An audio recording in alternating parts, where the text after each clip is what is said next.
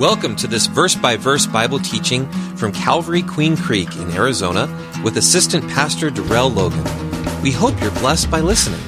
Romans 10:17 says, "Faith comes by hearing, and hearing by the Word of God." For more information, please visit calvaryqueencreek.org. So we are in Genesis chapter 28, and the title of the message is God's Presence. God's presence. Now in the text, as far as human characters are concerned, we're going to see a lot of Jacob. And his name means heel catcher, deceiver, or supplanter.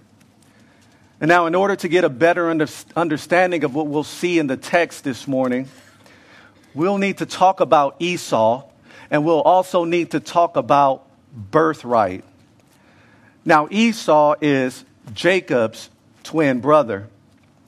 Now, while Esau and Jacob were in their mother's womb, and their mother, by the way, is Rebekah, they struggled with each other to the point where she had to go before the Lord and ask the Lord, what is going on?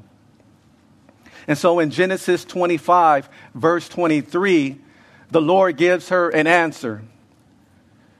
It says that the Lord said to her, "Two nations are in your womb. Two peoples shall be separated from your body, and one people shall be stronger than the other, and the older shall serve the younger." Now, when Rebekah gave birth, Esau, who's the forefather of the Edomites, he came out first. Then the scriptures tell us that Jacob came out and he was holding on to Esau's heel, his twin brother's heel. Now, based on God's word, Jacob, the younger brother, would get the birthright, which was not how it usually worked. It was out of order according to the culture and according to man. But God decided to work in a different way. And whatever God decides is right. We shouldn't complain about what God decided. But yeah, even back then, while they were still in Rebekah's womb, God had let her know that the older shall serve the younger, so the birthright would go to the younger. And now this birthright is made up of two parts. Number one, it deals with possessions. And so the older would always get the double portion of the possessions. But number two, the birthright dealt with position, which meant that the older son is over the younger son. And so it was a birthright of leadership. Now, these two young men, they got older. Esau will go ahead and sell his birthright to Jacob just for some stew.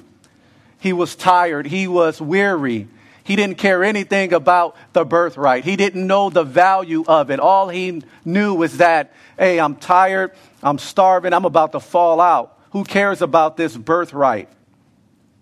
And it was Jacob's idea, by the way, to make that deal. You sell me your birthright, then you'll get some of this stew, brother. And of course, Esau sold his birthright. And then as Isaac, their father, became old and he could barely see, it came to the point where he wanted to bless Esau, the oldest. And this will be with the blessings that the older son would normally get. So he was treating Esau as if he still had the birthright. But before he blessed them, the scriptures tell us that Isaac sent Esau out to hunt some game, some wild animals, and bring it back to him to eat. And after he ate the food, then he would bless Esau. Well, mom wasn't having that. Mother Rebekah was not having it. She overheard what Isaac had requested of Esau. And she set things up and even got Jacob, her son, involved to make it seem as though Jacob was Esau, bringing Isaac the food that he had requested. See, we learned that Esau was dad's favorite, but Jacob was mom's favorite. And so she's looking out for her son. And I'm sure she remembered that word from the Lord that said that the older would serve the younger.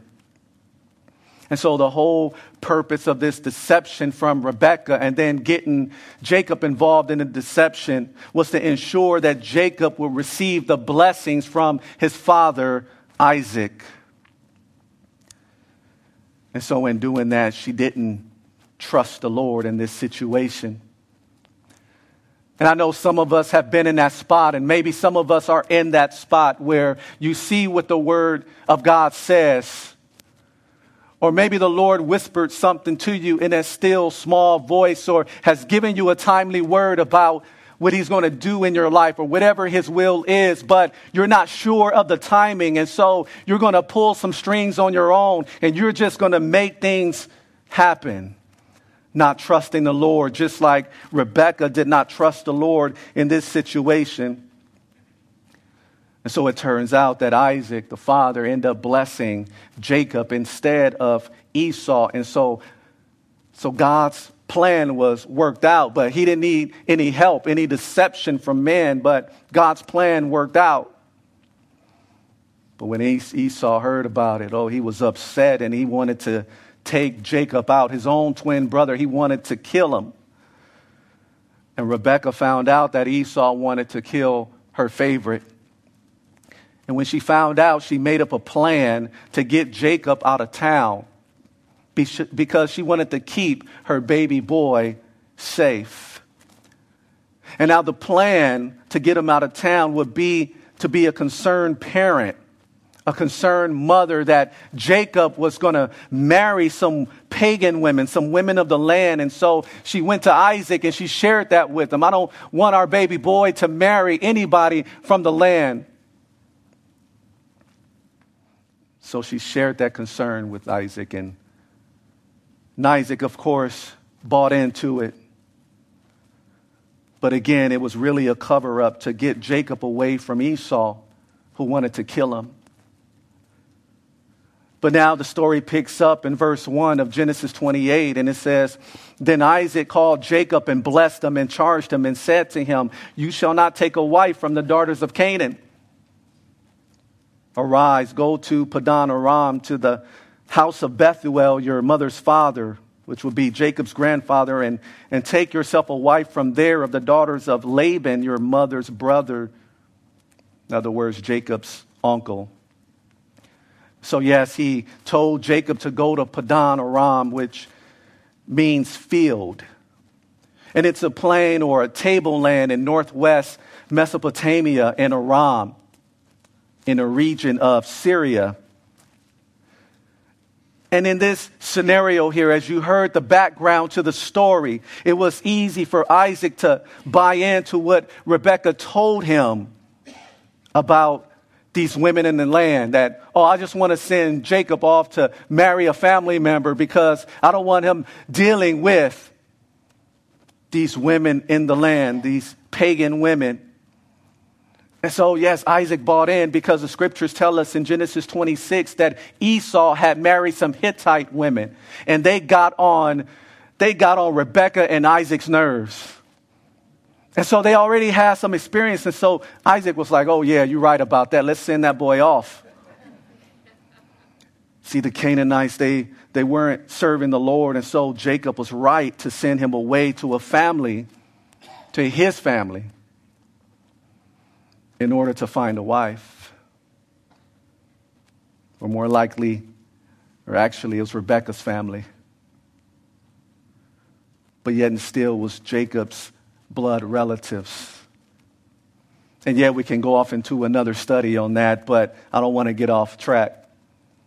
Because people are going to talk about, is that incest and all this stuff, but that's for another study. But the scriptures are plain. The scriptures tell us to not be unequally yoked together with unbelievers. And you know what it looks like when animals are yoked, when oxen are yoked together with some type of wooden apparatus to have them work together, plowing, whatever they were doing. Now, can you imagine if you had an ox with a little poodle yoked together? That wouldn't be fun, not for the poodle. So can you imagine a believer and an unbeliever yoked together in marriage? Somebody is going to influence the other. And unfortunately, in many ways, it's the unbeliever giving heartache and headaches to the believer in that marriage. And unfortunately, many times it ends up all bad, especially if there's children involved. And so it's beneficial to just listen to God and not go into this missionary dating thing. But the first thing you should find out about that individual is if they are a believer, if they are a born-again Christian.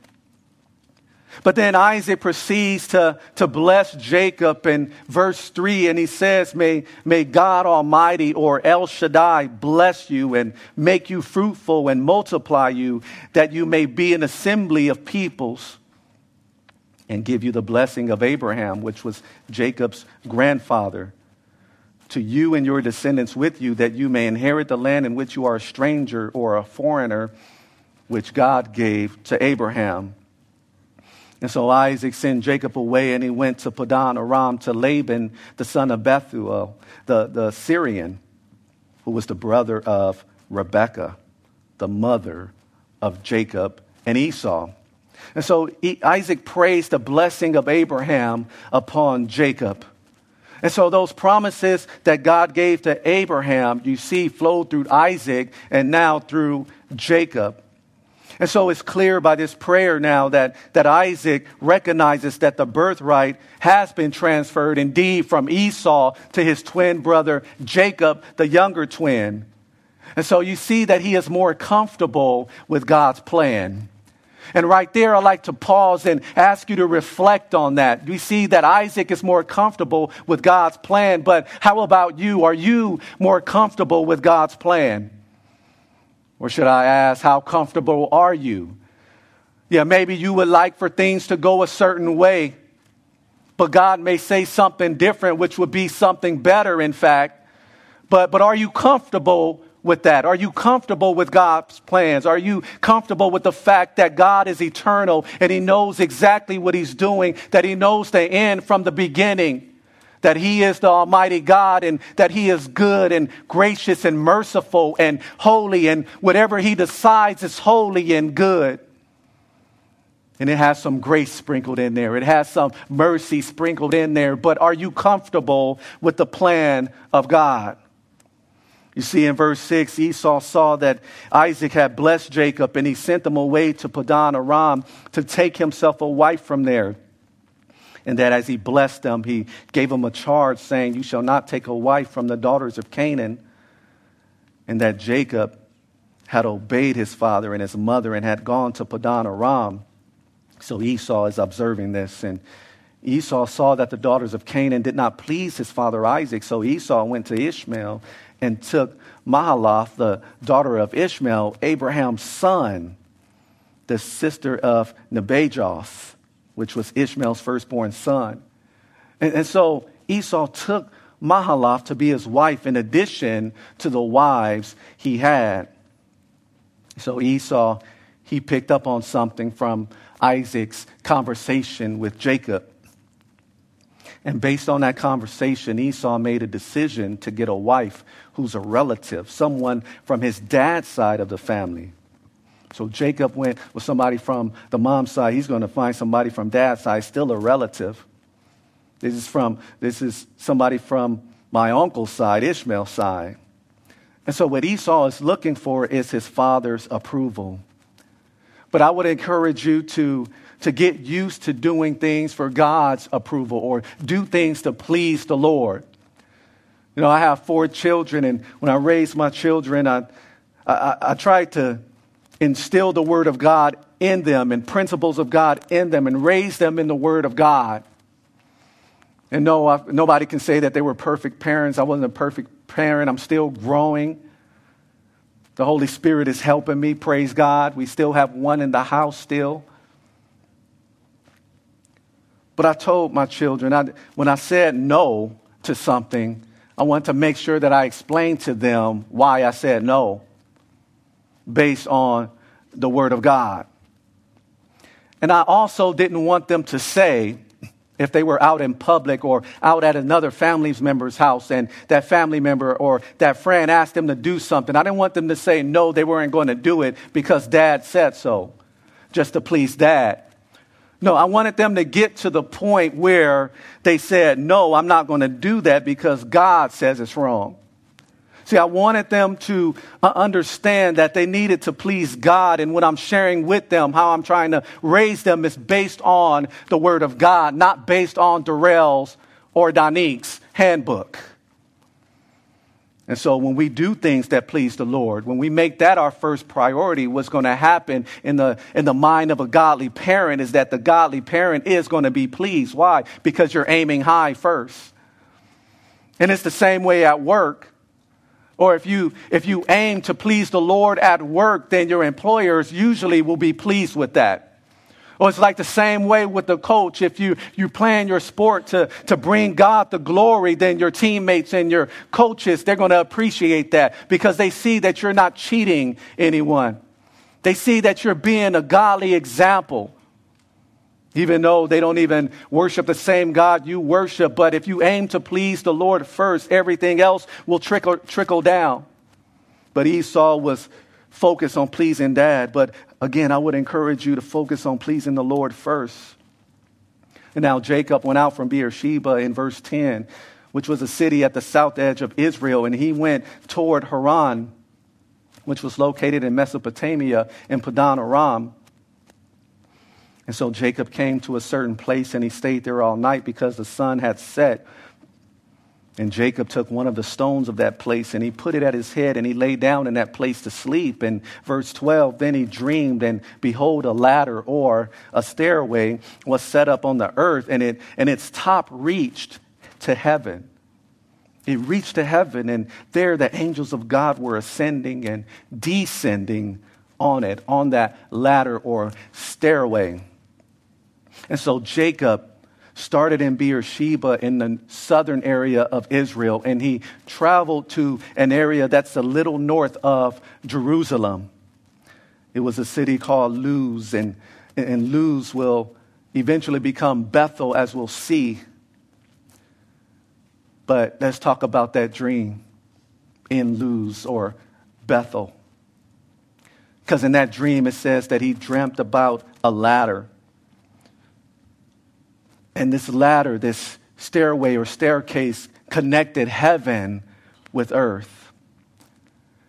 And that's so significant because Jesus took that same imagery in the New Testament in John chapter 1, verse 51. And Jesus said that he is the ladder. You see, he was talking to Nathanael, who will become one of his disciples, when he said this. Because the scriptures in John 1:51 says, he said to him, most assuredly I say to you, hereafter you shall see heaven open and the angels of God ascending and descending upon the Son of Man. And so what is Jesus saying? Jesus is saying that I am the one who connects heaven with earth. I am the one who connects us to a holy God. If you want a relationship with the holy God, with the invisible God, whom Jesus reveals to us, then you come through me. You see, Jesus is the means by which heaven's spiritual blessings come down to the earth. He is the stairway. He is the ladder. Jesus is the only way to heaven. Don't let the world fool you. Don't let the politicians fool you. Don't let some of your so-called friends fool you. There is only one way to heaven, and that is through Jesus Christ. See, God desires to fellowship with this people. And so we thank the Lord for the ladder with the capital L. We thank God for Jesus Christ. But as we continue, it says, and behold, in verse 13, the Lord, behold, Yahweh. And we don't even know if that's the proper pronunciation of it. It didn't have any vowels there. But when you see Lord in all caps, it's YHWH or YHVH. Some say Jehovah or Jehovah. But anyway, the Lord stood above the ladder or the stairway, and he said, I am the Lord God of Abraham, your father, and the God of Isaac. The land on which you lie, I will give to you and your descendants. So this is obviously in the land of Canaan. Also, your descendants shall be as the dust of the earth. You shall spread abroad to the west and to the east and the north and the south, and in you and in your seed all the families or nations of the earth shall be blessed. And the Lord says to him, behold, I am with you and will keep you wherever you go and will bring you back to this land. I know you're going off to find a wife in some other land from some relatives, but I will not leave you until I have done what I have spoken to you. And so God communicated with Jacob in a dream. He made promises to him. And the same promises God made to Abraham and Isaac has been passed down, as you can see here, to Jacob. And I know many of you are Bible scholars and you recognize this. You see, God is going to, number one, be with Jacob. Number two, he's going to keep or protect Jacob wherever he goes. And number three, God promised to bring him back to the land of Canaan, the promised land. And when he hears that, that should have helped his faith as he faces trials. And not only where he is now, but wherever he's going, if he faces a trial, this word, these promises from God should build up his faith. And when we read about the promises of God, when we hear about the promises of God ourselves, it should also build up our faith, because we should understand that, hey, all is not lost, that I'm heading somewhere and God is faithful and he's going to keep his word. But it says in verses 16 and 17, and we're going to circle back and touch on this, but it says, then Jacob awoke from his sleep and says, surely the Lord is in this place, and I did not know it. And Jacob was afraid, and he said, how awesome is this place. This is none other than the house of God, and this is the gate of heaven. And then Jacob rose early in the morning, and he took a stone, that same stone that he put at his head, and he set it up as a pillar. Why? It was a memorial to his experience with God. And then Jacob poured oil on top of the stone to consecrate it or declare it sacred for God's purpose. And then he called the name of that place Bethel, but the name of that city had been Luz previously. So Jacob renamed the place. He renamed it Bethel, which means house of God. But it used to be called almond tree. That's what Luz means. And praise God, there's a renaming that takes place with our house, so to speak, with our bodies or temples, so to speak, because once we repent, once we are born again, after putting our faith in Jesus, then guess what? We become the temple of the Holy Spirit. Our bodies are renamed the temple of the Holy Spirit, the third person in the Trinity of God. And so that happens when God comes into the picture. Just like how God came into the picture there in Luz, that name was changed to the house of God. Praise God, our bodies are no longer the temple of sin or the house of sin anymore. Our bodies belong to God, and it is now the temple of the Holy Spirit. And we have to be determined. And we have to be surrendered to the Holy Spirit to live for him and to give him glory. Why? Because our bodies were purchased with the precious blood of Christ. And we celebrated communion to remember that. And there is a scripture, 1 Corinthians 6:19, and I know you're familiar with it, but I'll read it anyway. It says, do you not know that your body is the temple of the Holy Spirit who is in you, whom you have from God, and you are not your own? But we continue in verses 20 and 21. Then Jacob made a vow saying, if God will be with me and keep me in this way that I am going, and give me bread to eat and clothing to put on, so that I come back to my father's house in peace, then the Lord shall be my God. See, some scholars believe that if God will be with me is really since God will be with me. However, there's many Bible versions that use the word if. And so we see here that Jacob made a vow to the Lord, that the Lord will be his God if God will be with him. Speaking of God's presence, that the Lord shall be his God if the Lord will keep or guard him in the way he is going. And if God will provide for him so that he'll bring him back to his father's house in peace. Now speaking of vows, because Jacob made a vow, you're probably wondering, some of you is probably wondering, how often should I make a vow, or should I make a vow at all? Well, Ecclesiastes chapter 5, verses 4 and 5 says that when you make a vow to God, do not delay to pay it, for he has no pleasure in fools. Pay what you have vowed. Better not to vow than to vow and not pay. Oh, Lord, if you just rescue me, I'll serve you for the rest of my life. And many people have broken that vow, but the Lord is not telling us that that's something we must do. So it's better to not even make a vow at all than to make one and then break it. Now, assuming that Jacob really said, if God be with me, then that means his making the Lord his God will be based on what will God do for him. But praise be to God that we have already seen what God has done for us. We can look in the Old Testament. We can look in the New Testament. We talked about Jesus at length already today, and the service isn't even over.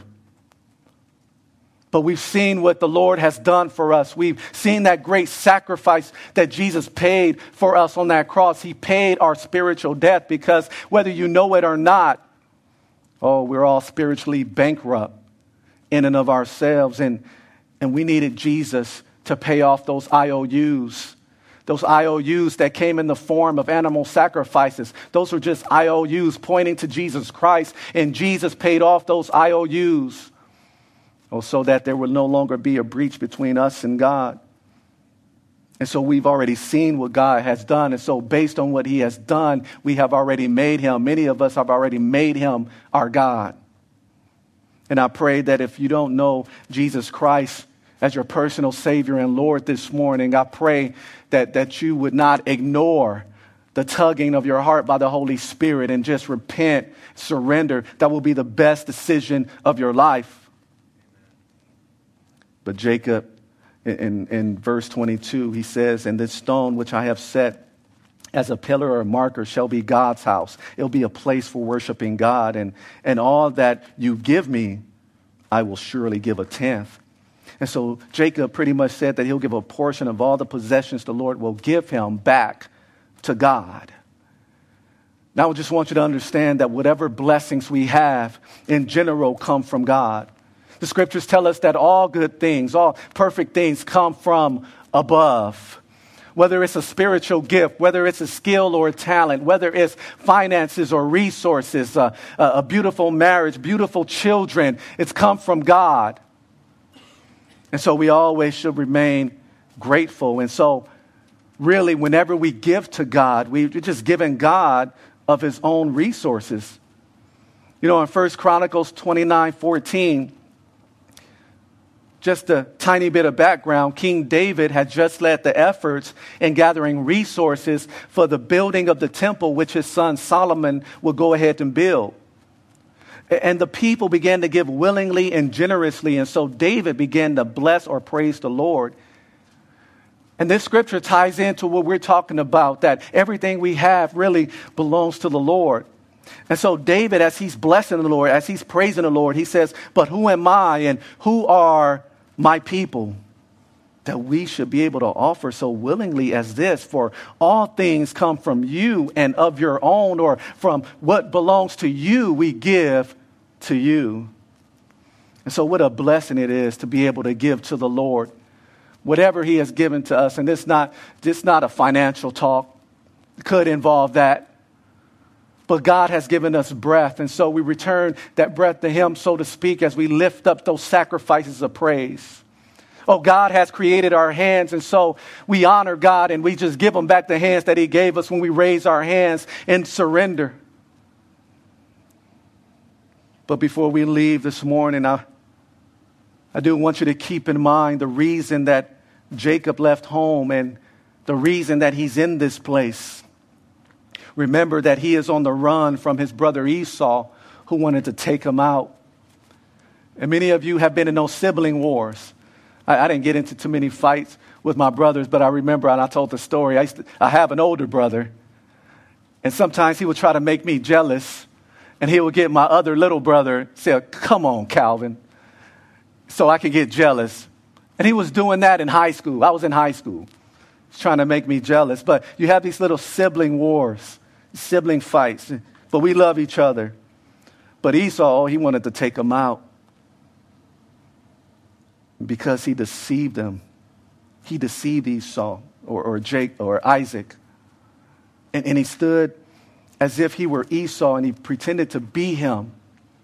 And he took the blessing that Isaac wanted to give to Esau. And so Jacob's emotions as he's on the run, they must have been running wild at this point.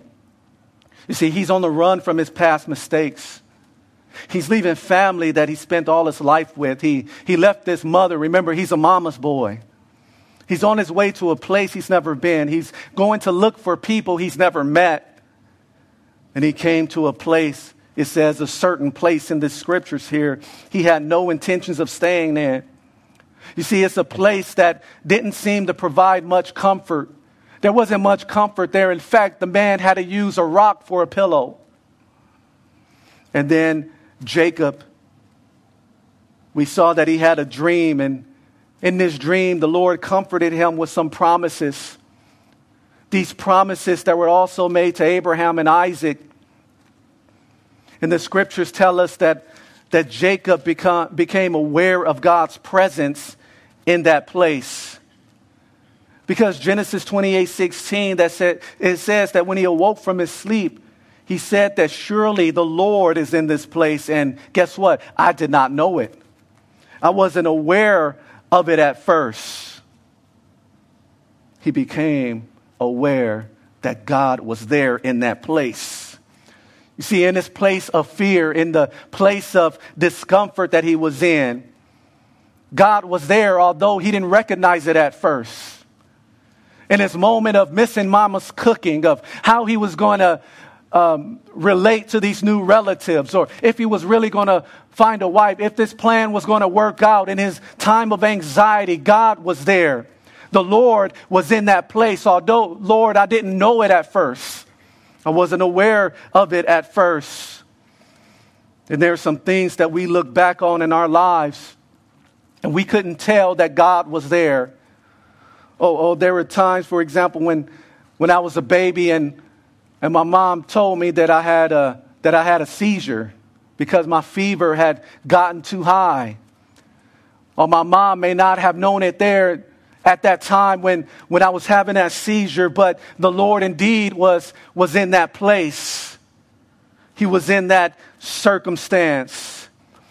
There are some accidents many of you have probably been in or could have been in, and some accidents that I've been in, and some accidents that have been avoided where at first you couldn't tell that God was in that place, but you came to and you realized, God was here. Surely the Lord must have been in this situation and protected me and sparing my life. Surely the Lord is in this place.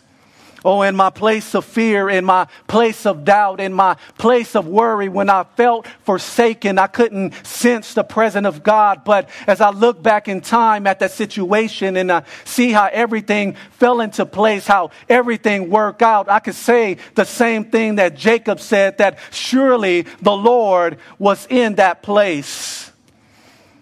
You see, maybe you feel this morning that you're in a place that's uncomfortable for you, or maybe you feel that you're in a place or maybe in a circumstance that feels God forsaken, that it's absence from the presence of God. And remember that God is omnipresent. He is present everywhere at the same time. But then thank God that at times He chooses to invade time and space and works specifically according to His will in our particular situation. And then we can clearly sense His presence.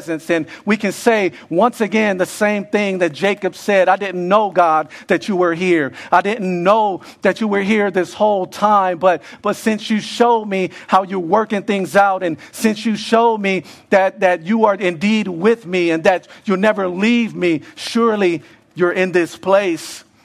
And it could be something that you're involved in, or a problem that you're having, and It doesn't seem like God is doing anything, but I tell you that even when it seems that God is silent and when God isn't doing anything in your problem, in your situation that you're having, understand this, that God is still up to something and he's going to move according to his own time. Oh, you're looking at the culture, you're looking at the political climate right now, and you're like, oh my God, I can't tell that you're still here, but God is still working. You know, I can tell because you're here right now and you're still gathered together. You're not pouting. You're not staying at home because everything in the world is not working out according to your plan. Now, hopefully you understand that, oh God, I don't know what the leaderships in this country relationship is like with you, but as we're gathered here together and as many of us go home, surely, Lord, you are here. You are still working. You are with us. I want you to understand that, yes, God is present. He's present. In fact, according to Hebrews 13:5, the scriptures tell us that he'll never leave us nor forsake us. And you have to ask yourself this question, will God ever lie? If he said that he'll never leave us nor forsake us, that means he won't leave us nor forsake us. The scriptures tell us that there's nothing impossible for God. In fact, there is one impossible thing it says that it's impossible for him to lie. Why is that? It's because that is not a part of his nature. In fact, Satan is the father of lies. And Satan has no part of him. And that goes back to not being unequally yoked together. Or what communion have light and darkness together? They don't. There is no real fellowship there. And so God is not like Satan who will lie. Oh, he'll keep his promises. He won't leave us nor forsake us. God is very present. And because he is present and he won't leave us nor forsake us, then Philippians 1:6, or the second half of that, makes good sense. That he's going to finish what he started. It says, he who has begun a good work in you will complete it until the day of Jesus Christ. Why? Because he'll never leave us nor forsake us, and he's faithful to his word. He was faithful to Abraham, Isaac, and Jacob, and he'll be faithful to us. In fact, correction, he is faithful to us. So as the worship team takes the stage,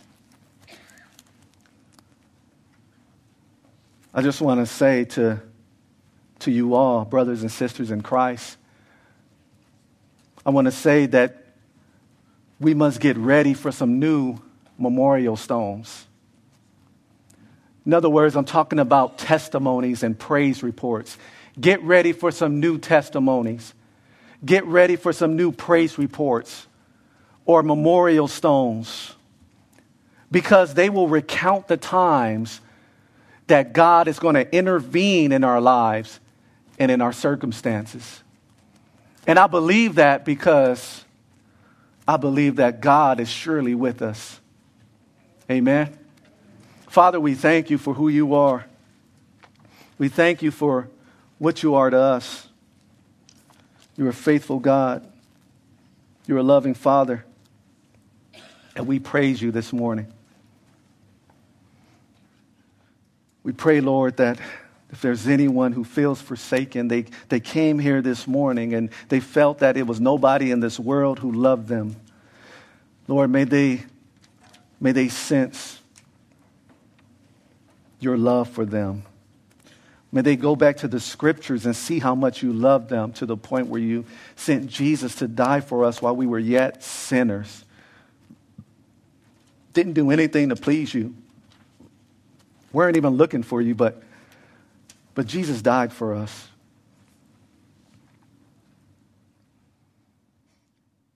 Your children, Lord, they belong to you. And you're going to care for your own. Lord, you're not like some fathers who abandon their children, Lord. You stick with your children. But I do pray, Lord, that you help us to sense your presence. Help us to do a better job of that, Lord. So if there's anything that's getting in the way of us sensing that you are working in and through our lives right now, if there's anything in the way that you are not near to us right now, I pray that you remove whatever's there, Lord. We continue, Lord, to lift up our country. We pray for the leadership, Lord, and all of those who are not saved, that you remove the spiritual blinders and draw them to Jesus. But then those who are in leadership, who are believers, may you help them to not compromise and to be light and salt. And may you use the church, Lord, to continue to be about your business and sharing the gospel. That's what's going to change people's hearts. The gospel message. It's the power of God to salvation for those who believe, the Jew first, and also the Greek, your word says, Father. And I just pray your blessings and protection upon my brothers and sisters today, Lord, as they celebrate Independence Day. And Lord, may you bless the fellowship that they're going to have with other believers. And if they're around family and associates and friends who are not believers, may you use my brothers and sisters to be light and salt. And may you bless their day and use them in a mighty way this week. Bless Pastor Jim and Claudia, Matt, Gina, and the girls. In Jesus' mighty name. And the church said, amen. Amen. If you're able to stand, please do. As we sing another song of praise and worship to our awesome God. Thank you so much for coming out. If you need prayer, you'll have people here willing and ready to pray with you. God bless you, and we love you. Thank you for listening to this teaching from God's Word. If you have any questions, would like to request prayer, or want more information about our church and how you can experience the love and hope of Jesus Christ in your life, please visit calvaryqueencreek.org.